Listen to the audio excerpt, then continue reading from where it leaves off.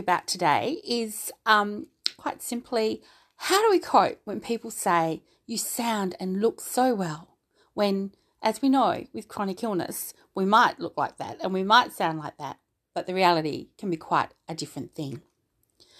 So when we have chronic illness, our minds are quickly programmed to think about all the things we can no longer do. And, that can be really, really difficult, can't it? Because at the end of the day, we really do want to be able to do so much. We don't want to feel disabled. We want to feel as if we're able to contribute some way to the household, the community, have relationships with our friends, with our family. So what do? How do we manage to cope when people say to us, you sound so well, you look so well? So our minds are quickly programmed to think about all the things we can no longer do when we have chronic illness. So you get a diagnosis, and the first thing you think about obviously is the disease and what that means. But the second thing usually is, well, if that's the disease, what am I no longer going to be able to do? Doctors, allied health professionals, family and friends, they can easily feed us messages with concur with that I can't do it mindset as well.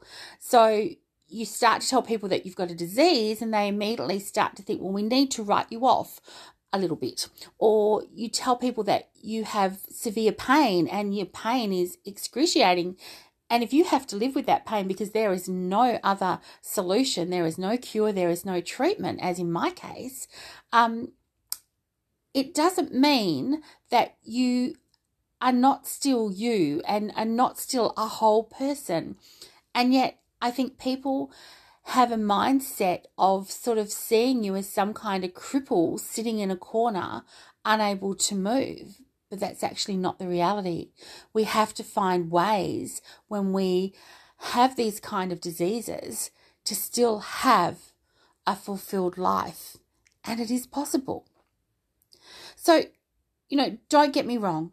There is lots we can't do when living with a chronic disease. There's lots I can't do.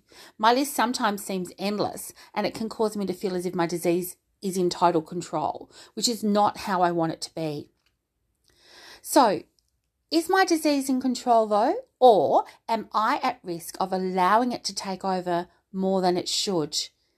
Are we all at risk of doing that? Because there's that sense of feeling like we're telling people we're in pain, so we should be that cripple in the corner. So that's a question that I constantly ask myself. But you know what? I don't want to be a prisoner to my disease. I want to scale whatever heights I can safely push. And ultimately, I'm the only one who can decide my limits. Nobody can do that for me.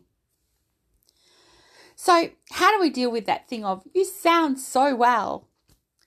And you probably think I sound well at the moment, but the reality is I am lying flat on my bed. It's 10:45 a.m. in the morning. I have done quite a bit around the house and helped my husband get out on time for his appointment. We have an appointment this afternoon to get some documents signed. I've sorted out all of that. So I have been doing things. However, I currently am lying on the bed. I'm still in my nightie. I haven't done hair, makeup, got dressed, anything yet. I'm going to do that after I've done this podcast.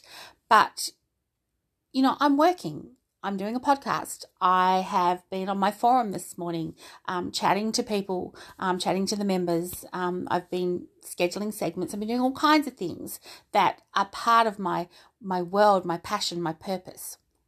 So I sound so well, yes, but the stark reality, if I posted a photo, would be very different. But here's an example. I answered the phone the other day in my normal cheery phone voice, and to the caller, I definitely sounded well and upbeat. And as I just said, seeing me in person told a very different story. I was actually probably in this same position as I'm in now. I was in agony and I was so exhausted as I'd actually been out early for fasting blood tests that morning. The effort for me to get out early is just nothing short of a gold medal Olympic marathon performance. It pushes all my boundaries. Anyone who knows me well knows I will always present a professional image on the phone, no matter the circumstances I'm in. It's just how I've been trained to be. I was trained to do this in my corporate and my church life. I always dressed nicely, tried to dress nicely, at least in a smart casual sense at the end of the day. And I do that every day. So I'm often told I look really well. But it just wouldn't be me if I didn't do that. Chronic illness was never going to change my love of fashion, makeup, and making the best of what I have. So should I sound sick on the phone? Should I dress as if I just got out of bed or don't care about my appearance? I have severe pain and fatigue, and sometimes I actually do lose my voice as a result, but generally I can talk. I often look drained throughout the day. But if I'm seeing someone, a lot of planning has happened prior to seeing them to ensure that my pain meds are at their maximum effectiveness. Why would I want to sound terrible or look dishevelled if I'm able to do otherwise? I know as my disease progresses, the day will come when I'll be in a state of disrepair and unable to do much about it. I'm going to try and live well now for as long as I possibly can. So the caller the other day was someone that I know and love. They were relieved I sounded well. So their comment of, "You sound so good," came from a place of love and concern in regards to me being chronically ill. It still caused an emotional reaction in me though, and I heard myself respond with, "Well, thankfully it's not my voice with the problem." So why did I respond this way? I felt like I wasn't allowed to sound okay. I felt like I was supposed to portray some kind of sick or pain sound in order for the other person to understand my pain. Now, this is clearly my issue and not the caller's. I should and can allow myself to feel free to sound bright and upbeat. I don't want to sound miserable because I'm not. What I can do is use these opportunities with grace to educate people as to what it's like to live with chronic illness. My husband on this occasion did it for me. As he spoke to the caller, he said, "Sam has a professional phone voice no matter what, but unfortunately it doesn't mean she's okay." Bless him. I also often get asked, how can you do that? So for those of you with chronic illness, do you find yourself saying, "I can't do this" or "I can't do that"? You're probably right, but have you looked at the situation before you and asked a slightly different question? Have you asked, how can I do this? I drive my husband mad as I'm constantly looking at things around the home and trying to find ways to clean. His love and concern about my health wants him to wrap me up in a cotton wool suit, one of those bubble wrap suits. And even one of my orthopedic surgeons has said in the past he would sleep much better at night if I was wearing a cotton wool suit. While I do have to be extremely careful, I have learned how to move and support my body in a safe way. I can feel if I'm doing something to aggravate my disease, and I can make the adjustments that I need to make. I also know some things I do will increase pain, but they won't cause damage. There is a difference, and it's not an easy one for an onlooker to identify. Only I know the difference. As I said earlier, pain is a constant for me. If I didn't do anything because of pain, I literally wouldn't even attempt to get out of bed. So my question, how can I do this, is a very valid and appropriate one. It causes me to pause, think, and plan my approach before I attempt to execute an eventual well-thought-out strategy, or I think it's a well-thought-out one anyway. Once the strategy is formed, I'm safe to try. If I feel I'm pushing too hard or too far, it's okay to retreat. At least I gave it a go. So there's a moral to all of my stories here. I recently did something most people would think I was incapable of doing with my disease. I cleaned some windows.